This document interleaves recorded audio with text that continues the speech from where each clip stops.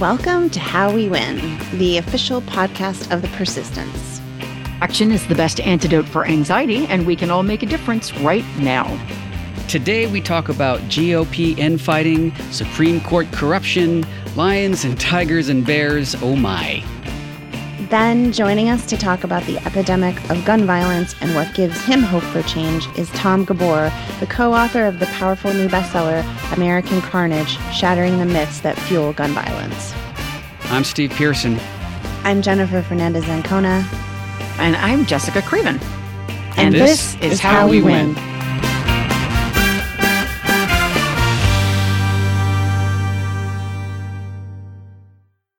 Jen is back, cast and all. No worse for the wear, though. You're a tough cookie and can't stop, won't stop. How are you feeling? I'll survive. I'm doing okay, thank you. And thanks for holding down the fort while I was out. But yes, mending slowly. It's going to be a healing summer with very little walking for me, but I'm doing all right. How are you all? Good. We missed you. We missed you, yeah. Yeah, we did. Well, let's let you take the run at the first news item here then, since you're back and better than ever. What's top of mind for you this week? Well, there was a lot going on over the last few weeks around the threat of the debt default, and thank you all for your amazing coverage of that. But what happened today is that some fallout from that, honestly, because the Freedom Caucus, which didn't get what they wanted, thankfully, womp, womp. in the whole process, gave old Kevin McCarthy a little bit of embarrassment today in that they thought they were going to pass these amazing messaging bills, which have the hilarious names focused on the boogeyman of gas stoves. Of course, that's the real problem in America right now, the threat to gas stoves. So the Save Our Gas Stoves Act, the Gas Stove Protection and Freedom Act were supposed to just sweep on through the House, but the Freedom Caucus actually sabotaged the whole thing, wouldn't even let them get to a vote. So, in that procedural way that they blocked it from even being passed. And so it's kind of interesting to see the GOP infighting starting to happen more and more, and the real situation that McCarthy has gotten himself in, and it's been interesting to watch. And it's so ironic, isn't it, that the infighting is over a bill that would never have passed. It can't pass in the Senate. Joe Biden would never have passed it. It's a senseless bill, absolutely needless message bill, as you said. And yet this is where they're going to sort of stick it to him. And it's just such a great reminder that the Gas Stove Protection and Freedom Act says to me everything about the Republican Party. That's what they're fighting to protect. They're just full of a lot of hot air. Well, that too. That was teed up. and they're toxic, and they're irrelevant and need to be phased out, and that is what they are fighting for, the protection and freedom of our old messages that make no sense. They don't care about Americans. They're not protecting women's rights or trans rights or any rights. They're protecting the rights of a gas stove that, doesn't even really need its rights protected. That's the GOP in a nutshell, right? Yeah, exactly. I mean, right. It has nothing to do with people. It has nothing to do with what is actually happening in America and what most Americans need and care about. And the fact, this is just very classic that they would come to the defense of the gas stove. It's part of the dying dinosaur thing, right? It's like, why are you holding on to the past? Induction stoves are fine. We can still do everything we need on an induction stove. I know I don't have one, but I have a friend who has one, and they're very cool. Well, not only that, but no one is actually attacking gas stoves. It's really not actually a thing. It feels like a plot line out of Veep. Like when I read it, I thought this cannot be real. This cannot be real bills, but it was, It is, and this is what it's come down to for the GOP. They're like a parody of themselves, but with very dire consequences. Well, yeah, and to both of your points, they keep seizing on these ridiculous issues where they think they can get some kind of traction with their base, some kind of culture war sort of messaging, because when they tackle any real issues, they're on the wrong side of it. Democrats our stand on issues that really matter to Americans are wildly popular with Americans. And anytime Republicans try to talk about something substantive, they're on the wrong side of that issue with most Americans. So they have to pull out these asinine, kind of culture war, ridiculous messaging bills. And they're pretty damn ineffective, and they don't seem to learn. And it's fun to see McCarthy struggle in his leadership of the I put that in air quotes, leadership of the Republican caucus. But it is scary too, because when you talk about the dinosaurs, you talk about the death rolls of a desperate party. Well, that party is capable of doing some really desperate and dangerous things when their power is threatened. So we have to take it seriously, even though the Gas Stove Bill Act, whatever, is very silly. These are very dangerous people. Yep, no doubt. And speaking of dangerous bad actors, Jessica, do you want to talk about the SCOTUS ruling?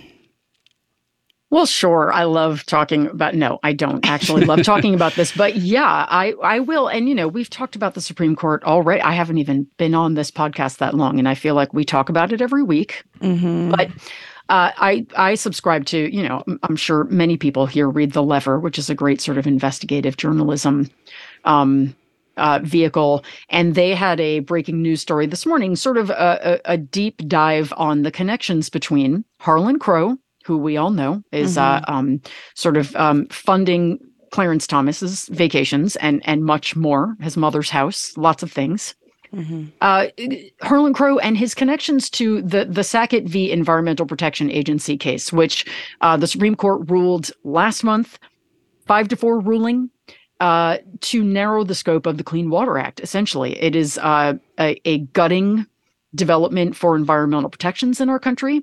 It's not popular. Clean air and clean water are top issues for Americans across the ideological spectrum, right? Yep. Everybody agrees we want clean air and water. Mm-hmm. And, Clarence Thomas, of course, was in the majority on this. And it turns out that Harlan Crow, who, it's been insisted he has had no business before the court. Well, he does, because this is a case that will affect his real estate ventures very directly. And it's very alarming. It's a long article, and I can't go into the whole thing now. But there's no question that Harlan Crow has purchased influence on the court, and that we are in a major judicial crisis. So absolutely. Well, and if it's really real, as you say, what the Supreme Court decided last month is a real gutting of what is considered a U.S. waterway or whatnot. And so it actually changes it from, I think, being adjacent to being something adjoining. Like that. Adjoining. I think it's adjacent to adjoining, or he conflated the two words, basically. Yeah. Yeah, it makes a huge difference. And it was like, just an unbelievable amount of wetlands that would no longer be covered by this protection, would no longer be considered protected, right. And then could therefore be, utilized by these different companies. That this, I think, bombshell that came out just really connected Harlan Crow directly to those companies that have been lobbying for this in front of the Supreme Court. Right. It's absolutely, and it's a 5-4 decision. So that's huge, because there were even some conservatives who didn't agree with this. So he's the deciding vote right there, and he's completely corrupted. It is a big bombshell. I hope it gets more coverage, because I thought it was incredible. Yeah. I think there's a little bit of bombshell fatigue when it comes to Clarence Thomas at this point. And the Supreme Court in general. Yeah. Yeah. But the good news is, as I was saying before we recorded, that just a few hours ago, there was breaking news that Ron Wyden of the Senate Finance Committee, it feels like he's going to get a little bit more aggressive, because Dick Durbin has really kept the gloves on in an unfortunate way over on the Judiciary Committee. But Ron Wyden is also in a position to subpoena Harlan Crow. And it sounds as if he is beginning to, he said, "I've begun productive discussions with the Finance Committee on next steps to compel answers to our questions from Mr. Crow, including by subpoena." So that is encouraging. All hope is not lost. It's going to take a long time to fix this court, but it can be done, and it starts with that kind of accountability. It does. It's and we need more people than Sheldon Whitehouse, singing this from the rooftops. He's been a leader in this for a long time, and what all of these electeds who are standing up and trying to take action on this very, very difficult thing to take action on, what they need is us. They need us to be loud. They need us to make our voices heard, because as long as public sentiment is quiet about this, as long as we are not, making noise, then it's going to be really, really hard for them to get any substantive action on this. And certainly, Clarence Thomas enjoys the benefits of a lifetime appointment with no oversight and no established norms for, really removing a Supreme Court justice. So they can be impeached. It's incredibly difficult. And, I'm not sure the history behind it. I think it's only happened like twice in our history.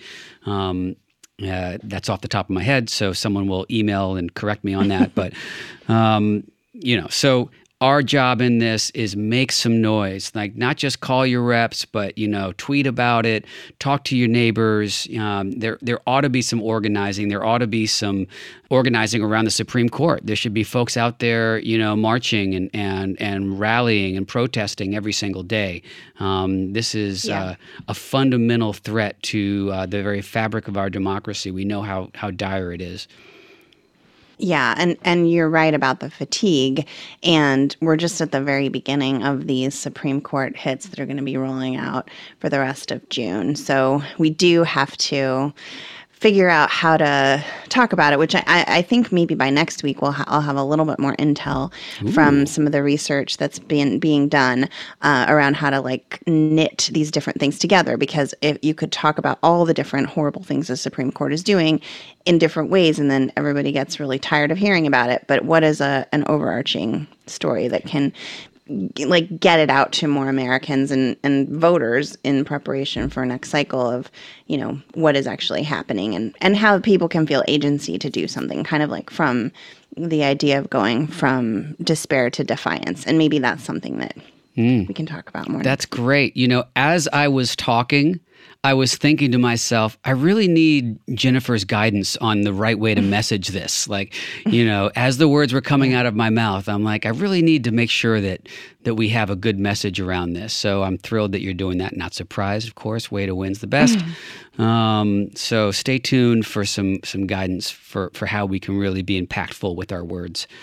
That's exciting. Yeah. What else do we want to talk about before we move on to, well, we just talked about some action items there, but Yeah, I mean, I had just been suggesting that I think that, as Steve said, that an outcry is critical, and Americans tend to be sort of reactive instead of proactive when this kind of thing is concerned. So we'll make a phone call when we're really angry about something, but then it dies down, and then they sort of think, they must not be that worked up about it. And what, if you can set a reminder in your phone for once a week, just, it takes about 3 minutes to call both of your senators and just say, I want to know whether you have co-sponsored the Judiciary Act yet, because this is one thing we can do is expand the judiciary by 4 seats. There's a huge precedent for it. It's S1616 in the Senate, HR 3422, and just ask if they've done that. And also, a shockingly few number of senators have called for Clarence Thomas to resign. And I've said this before, it is a vanishingly small number of senators. And so calling your senators after every news article breaks and saying, have you called for him to resign yet? What's it going to take? They just need to keep hearing that. And at some point, there will be a tipping point, but we've got to make it happen. So that would be my action suggestion.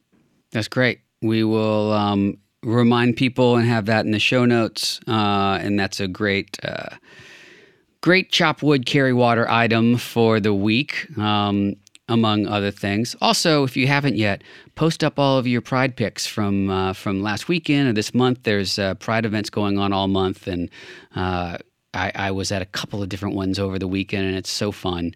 And then also in relation to our interview coming up, we had Wear Orange Day and weekend, recognizing National Gun Violence Prevention Day, and we're still doing that all month too. So if you have the opportunity to wear orange and post that on your social media, do that as well.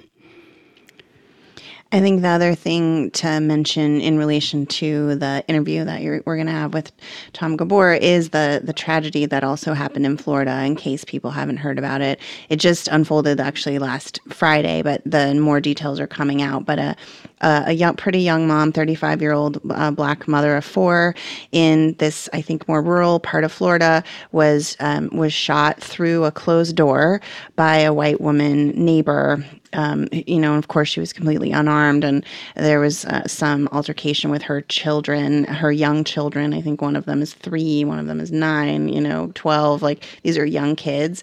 And it's coming out more and more that this woman was really erratic and was yelling at all the kids who were playing in this apartment complex on the lawn, not even her property. And it's just really sad. And like you've said, Steve, it's not, again, like, it happens so much, these incidents of gun violence, that it's hard to even focus on it. But I think what is really scary for me, and why I think everyone should know about this, is because this is now the second time that an unarmed Black person has been shot through a closed door, which is, it just takes it to this whole other level. It's like you're through a door. So like, how are you a threat? And how is this woman who has not been arrested by the local sheriff saying she's protecting herself via the stand your ground law when she's behind a closed door? Yeah, it makes no sense. There's no logic to it. Yeah. I have no words. It's really sad, and it's hard. I know it's easy. Like, people don't hear about everything that happens, but I did want to bring it up because I think we have to stay alert to this trend of people who are being warped by the, Fox News and this kind of disinformation, having guns and shooting innocent people through their doors. It's scary. And just the overall gun culture, the fallacy that more guns keep us safer is it's just the opposite. The more guns there are, the more gun violence there is. It's very simple. It's an absolute corollary. There is no question about it. And in these states where the gun laws have gotten so relaxed, stand your ground laws are just awful. Yeah. And we are going to see more and more of this stuff. There's a lot of work to do to make places like Florida safer. I mean, that's an understatement, but yeah. Well, we talk about that and other myths around gun violence with Tom and his great book, and of course he co-wrote it with Fred Gutenberg, who is just the most inspiring leader in combating gun violence, and just an incredible inspiration to all of us. So the book is fantastic, and the interview is really moving too. So looking forward to folks hearing that. But before we do that, let's talk about our reasons for hope. Jess, do you want to start? Oh, sure. Well, I somehow in my wanderings, my reading wanderings this week, I found this article in Roll Call about a left behind polling memo. So it was a GOP polling memo that was not meant to be seen externally. Oh, nice. That basically it just shows that they are hemorrhaging voters over abortion. That in the last year on the generic Senate ballot, there's been a 6-point swing towards Democrats. And on the generic House ballot, there's been a 10-point swing towards Democrats. And that they are really aware and terrified. There's no real way out of the abortion conundrum for them. They can't win primaries if they're not extreme. And they are really starting to see that they are just losing voters at an unsustainable rate if they continue with the way they're going, but they're going to continue because they have to. So I'm not happy about the abortion bans. I'm not happy about anything that's happening, but I am at least glad that they are very aware of how bad it is for them electorally, because it is, and it will continue to be. So I guess, I mean, I don't even know if that's a reason for hope. It's just a reason for Schadenfreude. I think it's really I find Schadenfreude. I find hope in Schadenfreude, and I normally abhor polls, but that one I like a lot. So yeah, well, because it feels true. It feels obvious and true for sure. So, yeah, that's great. So that's mine. What about you? That's Jennifer? great. Well, I'm going to give a shout out to government working for us. Being an assistant to our success. Biden White House released a new website called invest.gov, and it's the Investing in America work that they passed, of course, over the last year in the lead up to the midterms. And it's an interactive website where you can actually click on a map and see all the different projects. There's been $479 billion of investing that's happening in manufacturing, $220 billion around infrastructure, and all of the jobs that is creating and providing, all of the ways that it's lowering costs for families. So I think it gives me hope as we continue to dig out of the hole that the GOP has landed us in, just in terms of how people view government. So I think it's important to show government working, to show this is what we can do when we do things together. And I thought that the rollout of the website was really great. That's awesome. We will put that link up on our show notes too. And it reminds me of what the brilliant Cornell Belcher said when he was on our show, that people don't trust government, and Democrats are the party of government. So, we're tied together that way, and that's a problem that Democrats have. So the more we can talk about the wins that our government has, the better it's going to be for us as Democrats. So that is very hopeful. For me, my reason for hope, I'll just say briefly, was actually Pride weekend.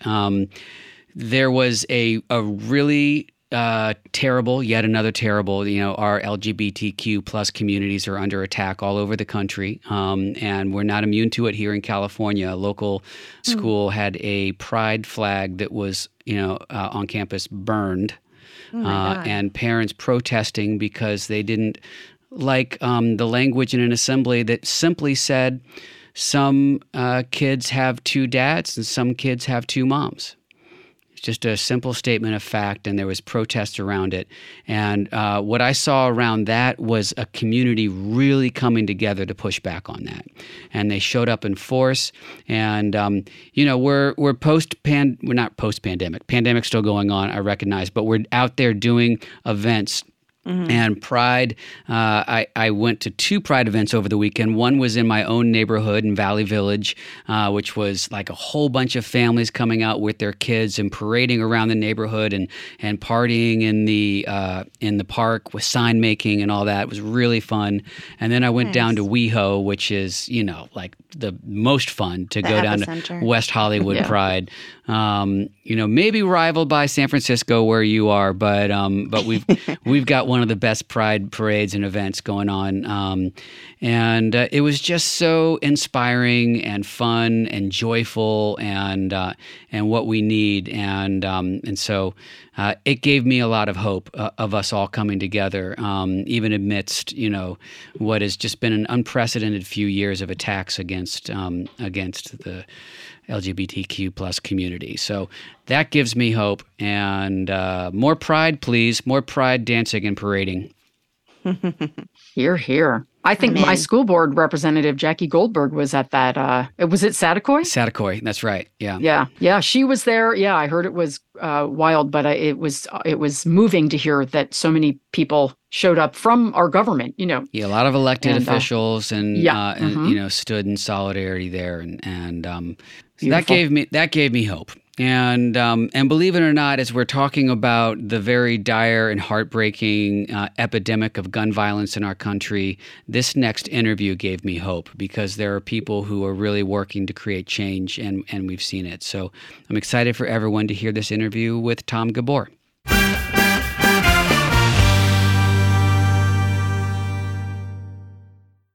Thomas Gabor is a 30-year professor of criminology at the University of Ottawa and is a consultant and expert witness on gun violence on behalf of numerous international and governmental agencies. He's published over 200 books, articles, and book chapters, including Carnage Enough and Confronting Gun Violence in America. He is now the lead author, along with Fred Guttenberg, of the new bestseller, American Carnage, Shattering the Myths That Fuel Gun Violence. Tom, thank you so much for being here with us today. Great to be with you, Steve. You are, as I read, a veteran criminologist. I love to hear a little bit origin story from everyone that we talk to. So, what got you into that field? I guess being an immigrant, first to Canada, maybe you feel like a little bit of an outsider. And I guess I empathize with other people who are on the outside of society looking in, as best as I can understand. That's one of the reasons that got me interested in the field, as well as some courses that I'd taken. And then I studied and finished in Canada, and then finished up at Ohio State University. And following that, got involved at the University of Ottawa in Canada. Been teaching there for 30 years. And since then, I've relocated to the U.S., to Florida, but I've been an international consultant. I've worked for United Nations. I was involved in a case at Dunblane, Scotland. They had their version of Sandy Hook. Mm-hmm. And where children were massacred in school. And I was asked, there was a national commission in the UK, and I was asked to testify at that commission about the role that guns and the accessibility of guns can play in violence. And I've served as a consultant ever since, and I've written 5 books in the area of gun violence. The most recent, as you mentioned, is American Carnage. I've written 3 others over the last 6 or 7 years, prompted by Trayvon Martin's shooting. That was very pivotal to me and got me going on this track over the last 10 years, where I've specialized specifically in relation to gun violence.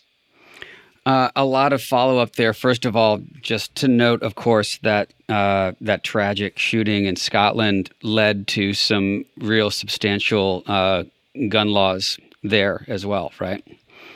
That is correct. Handguns were virtually banned, other than in shooting sports, and people have to keep their guns. They can't bring them home. They keep them at the club, which I think is a great idea, because a lot of things happen when guns are in the home. Mm-hmm. A lot of bad things happen in particular.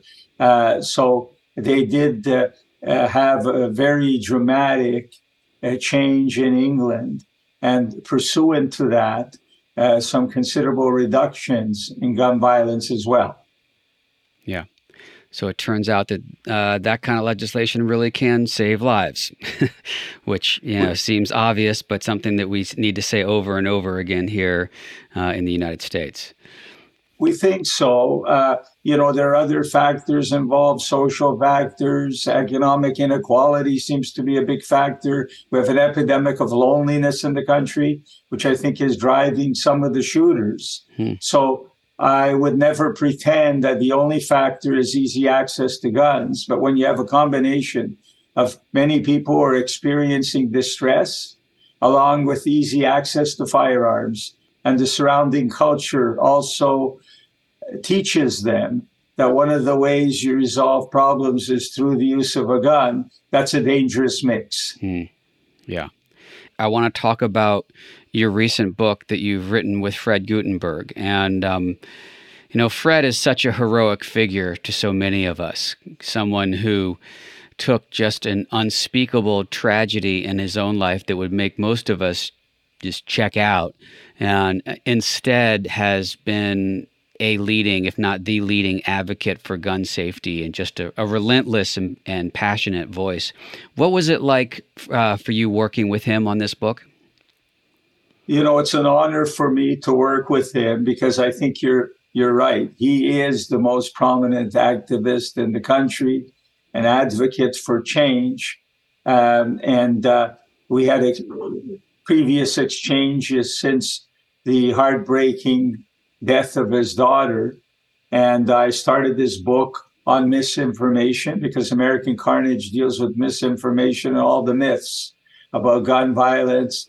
And I invited him in, and he was happy to participate. And he's just been a delight to work with. And when our book was released on the 2nd of May, we went on quite a unique, not just media tour, but we spent a week in mid-May in Washington, distributing our book, personally delivering it to every member of Congress. We also had a chance to address the House Democratic Caucus, and then we were invited to the White House to brief them on our findings. So it's been quite a journey.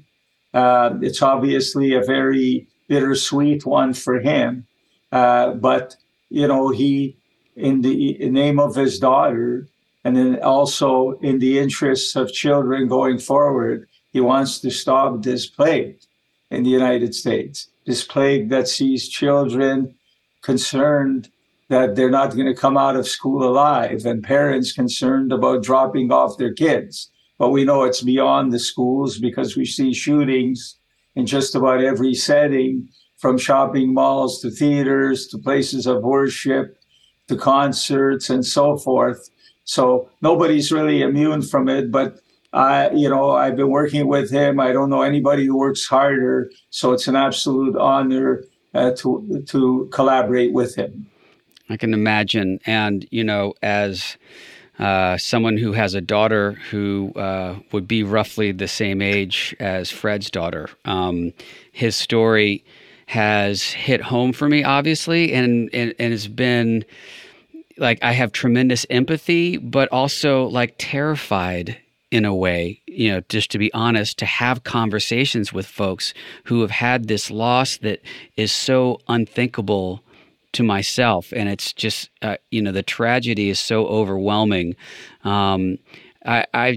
He gives me so much hope in his ability. He must just be exhausted, but his ability to get up there and talk about his experience and be an advocate for other families. He's a special person. He really is. He is. And, you mentioned, Steve, that, it's so hard even to talk to somebody who, has been a survivor of gun violence, had a family member and so forth involved with gun violence. Unfortunately, now we have 52% of Americans, according to the most recent polls, have had some personal experience with gun violence, whether it is themselves having been shot or intimidated with a gun, a family member being shot, or having witnessed an act of gun violence. So there are many of us out there, and I think the worst thing that we can possibly do, as difficult as it is, to deal with the subject. And some people say, I'd love to read your book, but I just can't handle it. Right. Is the worst thing we can do is put our heads in the sand, and nothing is going to get done. This is a very serious crisis that ultimately, I think, if it continues, will impact the economy as well as everything else in a dramatic way. I know people who will not go to a shopping mall now, a crowded mall, for fear of getting shot. So they order online. So if this adjustment or adaptation to the situation becomes more widespread, what's going to happen to shopping areas? What's going to happen to our town centers and so forth?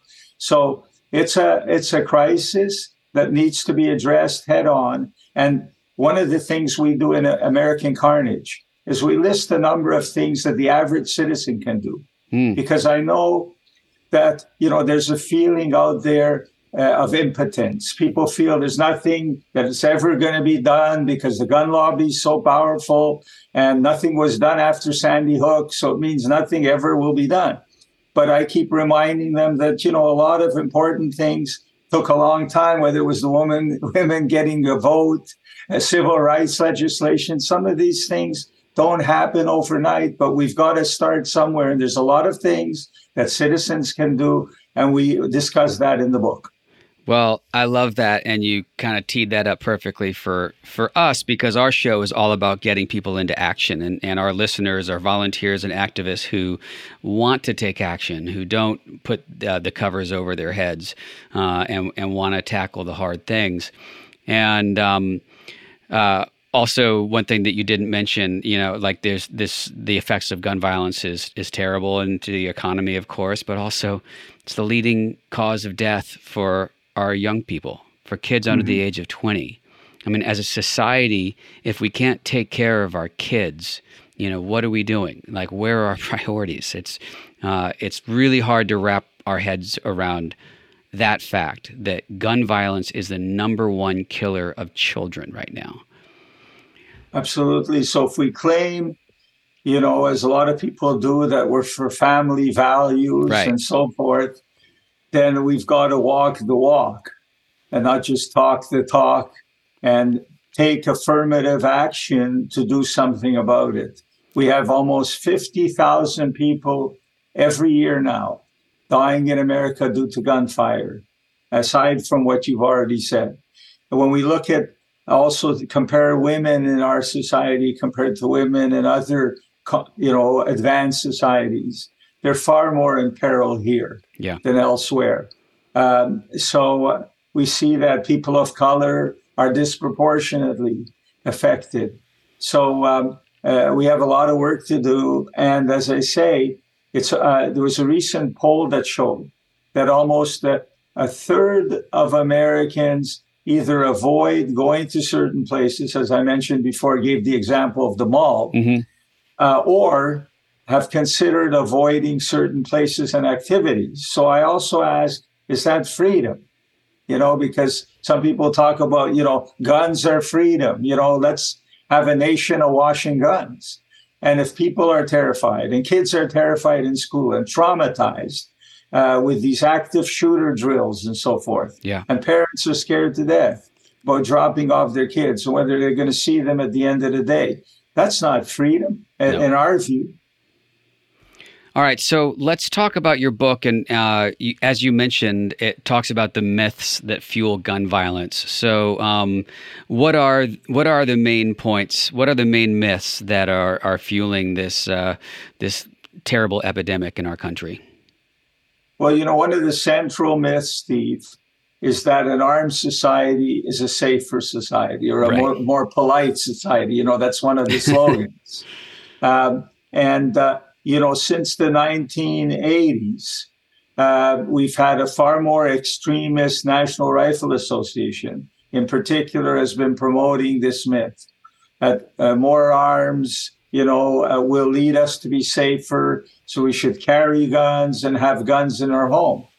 And unfortunately, this message that has been repeated often and with the slogans, and, the only thing that stops a bad guy with a gun is a good guy with a gun, all of this. And guns don't kill, people kill. And we hear these slogans, and it's part of this campaign because the gun industry was in trouble financially in the 1980s. So this new narrative came about. Before it was guns were used for hunting and sport shooting and so forth. This new narrative of the armed citizen as being, the only hope that stands between us and complete society descending into chaos. And what we have is quite the opposite of being more safe.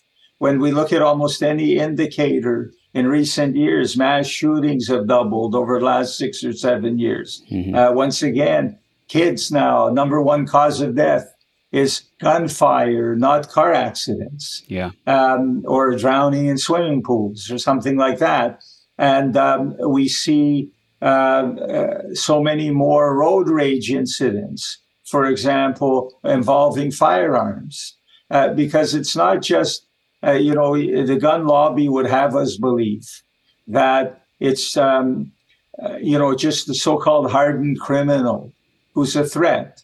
When you have individuals in a dispute and guns are available and accessible, sometimes they're deployed in spontaneous arguments. And we're seeing, because carrying of guns on a daily basis has gone up 5-fold in the last 6 years in the country. So millions more are now carrying guns on a regular basis. And so it's not surprising we see more mass shootings at parties and more of these road rage incidents. These are spontaneous incidents that escalate because guns are around. So that's a big one, the myth of the armed citizen. Another one that we often hear, people say, well, it's only happening over there, meaning the inner city, people of color, so I don't have to worry about it. Well, yes, there are areas, demographics that have higher rates and experience higher rates of gun violence, but this is happening everywhere now. In fact, if you look at some of the mass shootings, the biggest mass shootings that we've seen in America, whether it's Sandy Hook, which was a small town, Parkland, a suburb, right. Columbine, a suburb, they're an equal number, if not more. Sutherland Springs, Texas is another one, a church shooting in a very small town. Nobody's immune. And in fact, I've seen some data recently that shows of the top 20 counties in America with the highest levels of gun homicide, 13 are rural. So, it's not just happening in one place. It's happening in rural areas. It's happening across the country. We've seen mass shootings at virtually every kind of setting. So nobody's immune. And we all have skin in the game in dealing with this plague. Yeah.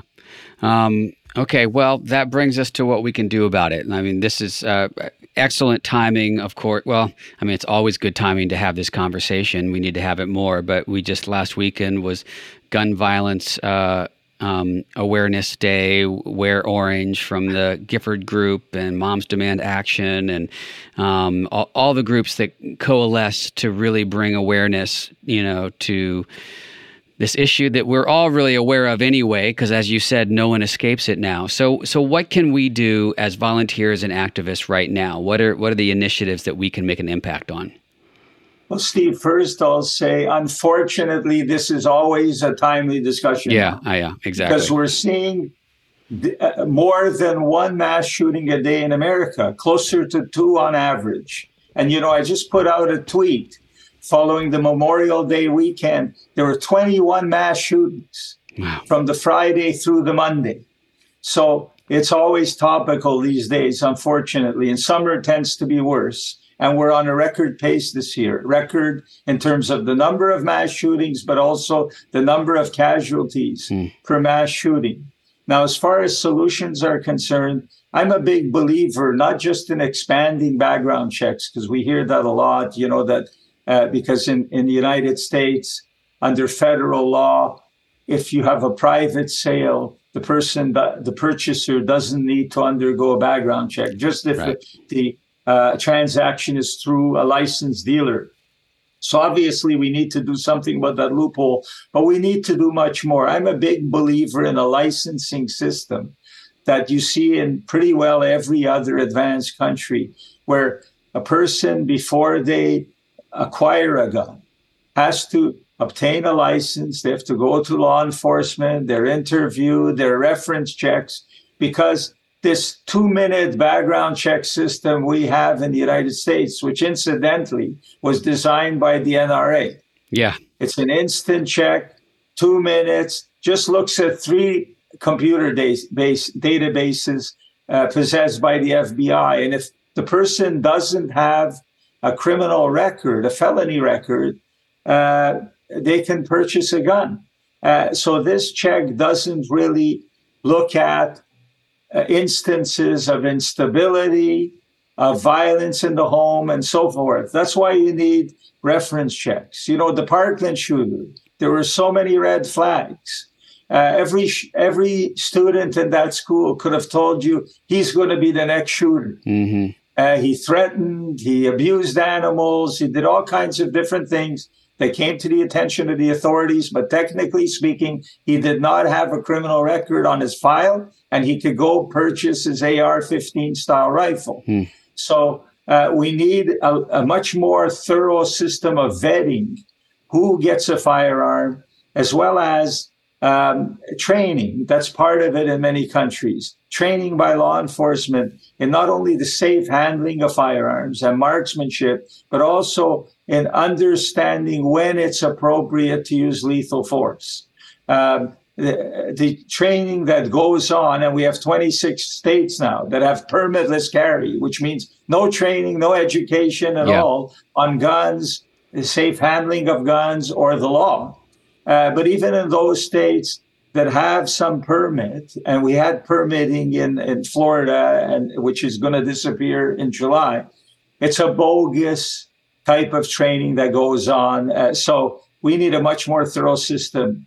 Obviously, assault weapons, I'd like to see weapons that are capable of mass casualty incidents to be either more tightly regulated or disappearing. Now, the Australians are the best example of a country that took this head on back in 1996. Yep. And they bought back weapons from people, realizing that had, they weren't going to think of that had some monetary value. So they bought it back. They paid them a fair market price, and they literally melted down a third of all firearms in Australia. They've had just one public mass shooting since 1996 in that country. So an illustration of what happens when you're determined to do something about it. And Australia, by the way, has a strong gun lobby. They have a strong frontier history and history of gun ownership. And they also have a system where the state laws were made mostly by the states. So that changed as a result of a determination to do something. So what we need, Steve, is we need outrage. In Australia, 90% of the population demanded change. We're getting close now. The last Fox News poll, no less, found that over 80% of Americans support whether it's expanding background checks, raising the age for gun purchases, red flag laws, and other measures. Mm-hmm. So we're getting to the point where people are getting fed up with these daily shootings, want something done about it. So we need more outrage. So when you say, what can we do? I could list you a whole pile of solutions that government can do, but the population needs to do specific things. The most important thing is vote, but vote for candidates, not who make general statements about dealing with gun violence, but specifically what policies will they support? Will they support an assault weapons ban? Will they support a licensing system? Will they support red flag laws? Because then if they don't follow through, they can be held accountable. Yeah. So that's important. And then there's a lot of things that citizens can do. I'll give you a couple of examples. One is consumer activism, putting pressure on businesses that sell these types of firearms by refusing to go into those stores. There's also different types of investor activism where you tell your broker, if you have a portfolio, that I don't want to invest in any companies that are in the gun industry, that type of thing. And there's more than that as an investor. But so there's a whole series of things that people can do. But the most important is to get out there and vote. Vote for candidates who are strong in this area, make strong commitments. And, we're seeing more of that in Congress today. We have a great young leader here, Maxwell Frost, 25 years of age in the Orlando area. He's been on our show, and he was out here in California at our convention the weekend before last. I got to catch up with him there. He's amazing. Excellent, very impressive young man.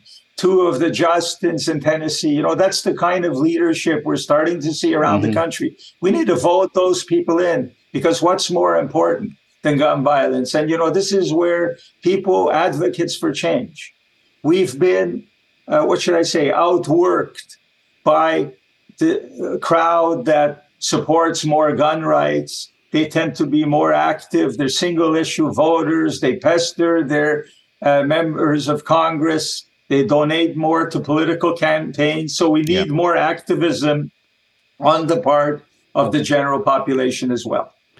Well, we have our marching orders, and I know that our listeners all feel as passionately about it as you do. And We have time for one more question before I let you go, and this is one that we ask all of our guests, and it's a really tough one when you look at the long arc of trying to get some legislation passed on gun violence. But what gives you the most hope right now?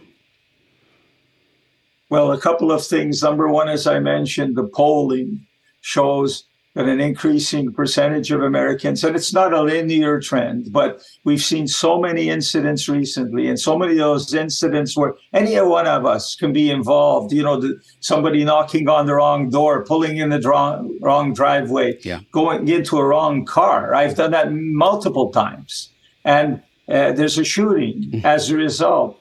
So, this has stirred up the American people, I think, and people realize that nobody's immune from gun violence, and something has to be done about it. So I think some of the recent polling is encouraging. I'll give you one other example. We're seeing more young people involved. There's a group called Students Demand Action, which is part of the same group as Moms Demand Action. And I was told last week that their number of chapters has doubled around the country. So that's an indication that young people are getting more involved. We need them involved, and we need them voting. So those are a couple of things that make me hopeful.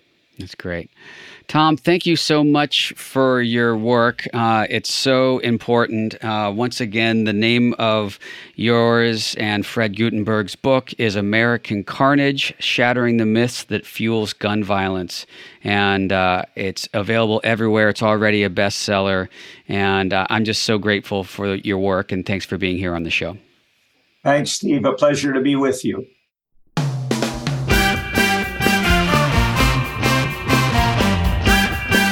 Thank you so much for joining us today.